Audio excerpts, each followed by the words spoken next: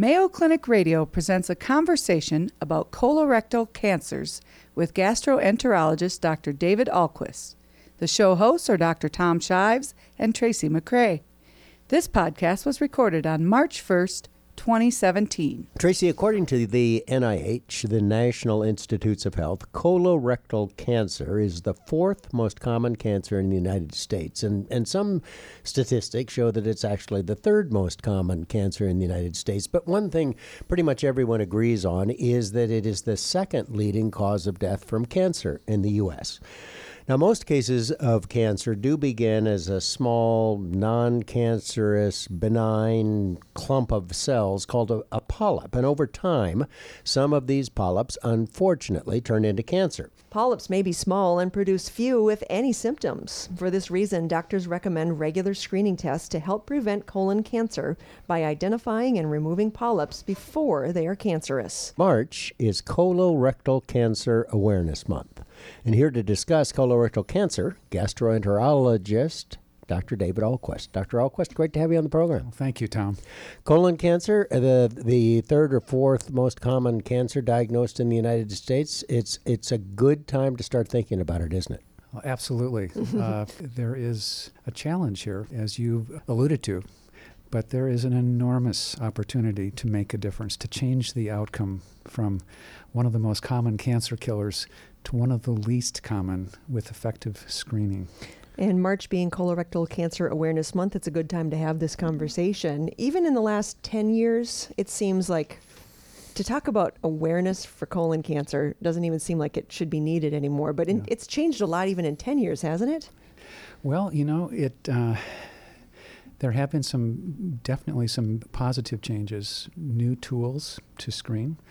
The remaining challenges, however, I think should be brought to the fore. And now. is that still convincing people? I think education is a big part of that. The good news is we know that detecting polyps before they become cancer can actually prevent this cancer. And if you detect the cancer at the earliest stage before symptoms, it's virtually curable in over 95, even 100% in some series.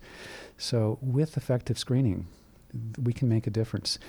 The challenge is, even knowing that, records show, not surveys, but records show that only about half of the population has been screened. So there's a big gap, therefore there's a big opportunity.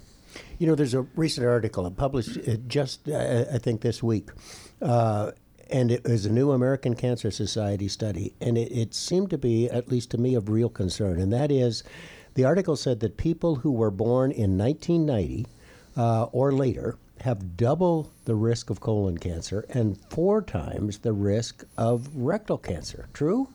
Yes, there have been a number of studies, Tom, that have shown that colorectal cancer is increasing in younger people. In fact, in the last few years, more than 11% of all colorectal cancers have occurred between ages of 40 and 50, where we're not currently screening that population. And there's even, the increases relatively are even greater in those younger than 40. So there is a trend here. We haven't explained that. It may be related to obesity, to inactivity, which we know both of those are risk factors for colorectal cancer, but there may also be environmental exposures. There needs to be research to explain that. That's a trend that's worrisome, and we have to change that. Because in the adult population, there has been a gradual but small decline in the number of cases of colorectal cancer, right?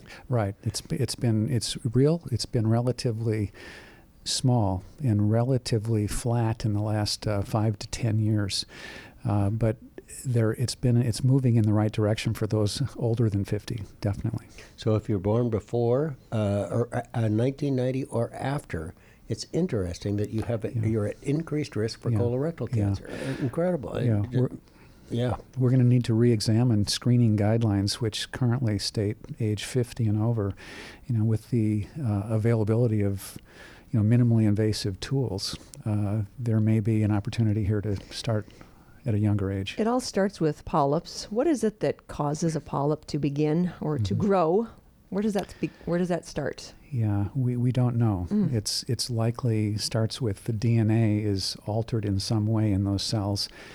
Radiation, chemical changes, the DNA is altered, and then it programs the cells to grow differently. And polyps grow at a different rate. Not all become, in fact, most do not become cancer.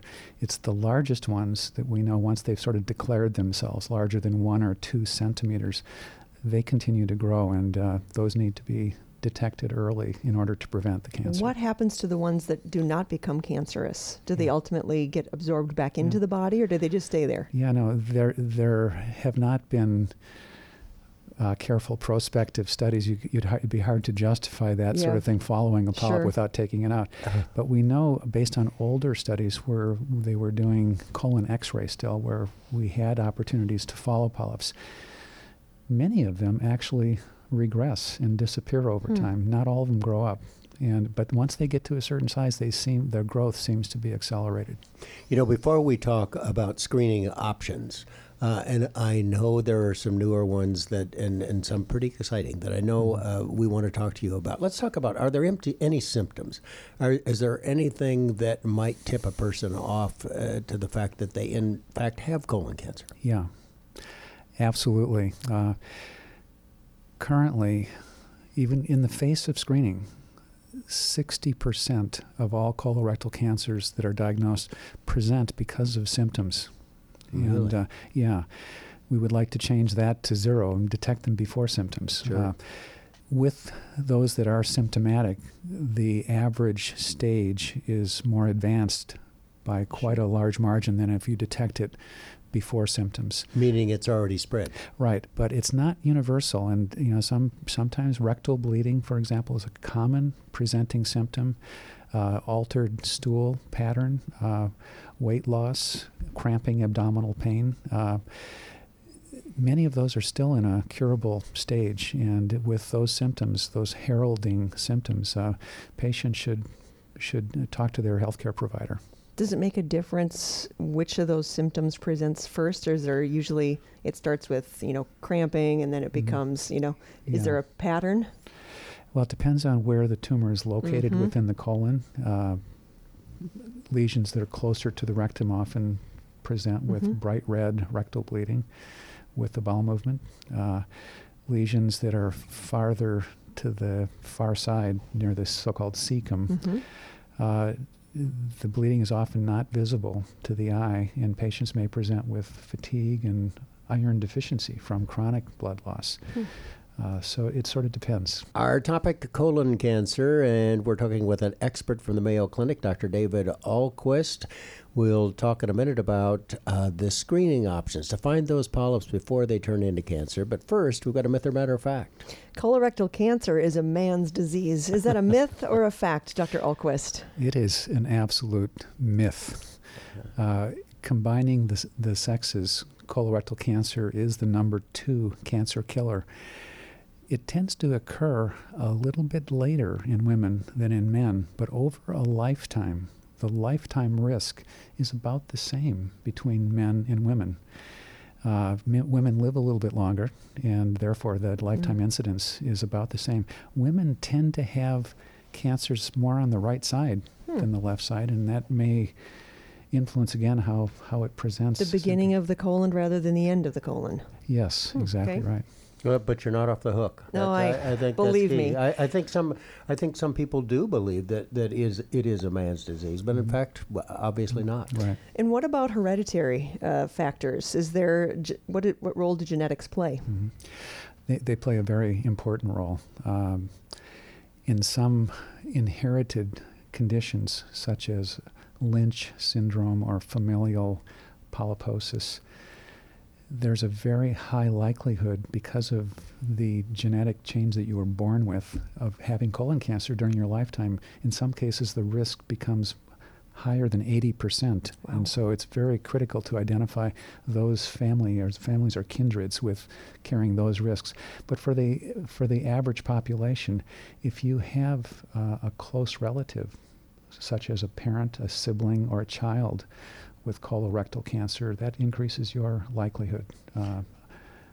All right. Now, Yeah. you indicated earlier that a significant portion of the population has never been screened Yes. for colon cancer, and you want to change that, and we all want to see that change. So, what are the options to get screened? Yeah. Well, there's a quiver of arrows now that patients can choose from. And this quiver has recently been updated by the U.S. Preventative Services Task Force. And the so-called conventional screening approaches have been colonoscopy and fecal blood testing, to a less extent, sigmoidoscopy. The newer approaches now include stool DNA testing and CT colonography, which is a CT X-ray approach to colon screening. So, you don't have to have the tube up your rectum and examine your colon, still but you have to still have have to, yeah. Prep, right? The prep Still is have the to have the bad prep. part, right? Yeah. Well, You can tell I haven't had my first colonoscopy. yeah, it's important. Colonoscopy, when it's well done, is an excellent approach. There is operator dependency, and the quality does vary across operators. But there is a new tool now. Colonoscopy was an issue for participation in that in some surveys, up to half of all respondents say they are unwilling or unable to take colonoscopy. And for many working people, taking 2 days off of work that is not reimbursed is an insurmountable barrier to screening. And so we at Mayo Clinic have taken an active role in trying to make a difference here. And we have co-developed a new approach that's non-invasive. It's a stool DNA test. It's highly accurate. It's operator or user friendly, and it's readily accessible. The accuracy in two very large population studies in the screening setting, the sensitivity for early stage cancer in one was 94%. In the other, it was 100% compared to colonoscopy. Because in the stool sample, it shows, is there blood in there? Or is it DNA that shows up in Well, there? What are you looking for? We have learned that cancers and polyps shed cells into the passageway, and they contain a DNA abnormality that represents a signature for their presence, and we can measure that in the stool. And so this test also detects large polyps with high sensitivity. It doesn't require a bowel prep. There's no medication or diet restriction, and you can do it from home. You don't have to miss work, and it goes wherever the mail goes. Access should be unlimited. Well, and also the reimbursement is pretty good. Most insurance companies, Medicare, does reimburse for this test, Yes, correct? when FDA approved this test, CMS, which is Medicare, did the first ever parallel review, and they approved it as well. So it's fully covered by Medicare. Over half of the insurance companies now cover it. By the end of this year or into 2018, all insurance companies should be covering it. Yes. Oh, fabulous. And you do have to have your doctor order it, though, correct? Yes, You can't correct. order it yourself. That's true for any screening test for colorectal cancer. All right, so you put a sample into a box, Yeah. have the UPS guy come pick it up, and you're done. And how long does it take to get the result? Once the sample gets to the lab, the turnaround is less than a week, several days. You put the sample in the collecting device. That's well said, Tom. The box? Yeah. Yeah. No, it's from a patient standpoint, the kit has a very simple collection device that mounts to the toilet. The sample is put into the container. The lid is screwed on, and it's shipped in the same container to the lab. I would imagine, though, as the incidences of colon cancer continue to rise, that there are family members that say, I'm all in with testing. Where are we going to start? And they don't even care if it's Cologuard or colonoscopy. That has to help with people's willingness to go through testing, or is that not happening? Well, we looked at the first 100,000 Cologuard tests that were offered post-approval. 42% of those patients had never been screened before, and that Incredible. was across all ages. That was exactly what we were hoping for. Sure. And so we hope that having access to to a test that does not disrupt work, that doesn't require change in daily activities, will make a difference in compliance. And at the end of the day, it's participation rates that count. Let's say you do 1,000 tests. How many are going to end up being positive? Yeah, the positivity rate is about 13%. Wow. But many of those patients have real disease. Mostly polyps are common, and the test detects the large polyps. Out of 1,000 patients, 5 to 7 will have curable stage colon cancer without symptoms. Wow. Curable stage, pre-symptomatic. Well, let's say that unfortunately it is diagnosed as being cancerous, whether it's through Cologuard testing or a colonoscopy. How are patients treated? Yeah. Well, if it's detected at the earliest stage, before symptoms, some of those cancers are actually in polyps, and they can be treated endoscopically without conventional So you surgery. mean through the colonoscope, Through the you can remove Yes. remove the polyp? Yes. Conventional surgery, there are many approaches there, depending on, again, where the tumor is located. It doesn't, in most cases, it does not require a colostomy. Fewer than 10% of all patients with colorectal cancer require a colostomy. That's a myth that's out there. In most patients, their That's bowel not the function case. is the same after surgery as before. And if the cancer has spread, there are other modalities involved, like chemotherapy, maybe radiation, but chemotherapy, the mainstay of metastatic or colon cancer that has spread? Yes, and there's a lot of progress along those lines. And even with metastatic cancer, if the spread is early and localized, that can be cured also by surgery. For example, a solitary metastasis to the liver or to the lung. If that's all there is, that can be cured with additional resection outside of the colon. Boy, there's so much reason for hope, but obviously the key is to find it early. Tom, it's our goal, it's our hope to see colorectal cancer become one of the least common cancer killers in this country. And I think with accurate tools, broadly and widely used, that's an achievable goal. Dr. David Ahlquist, gastroenterologist, colon cancer expert at the Mayo Clinic. Thanks for being with us. Thank you. For the latest in health and medical news, go to newsnetwork.mayoclinic.org.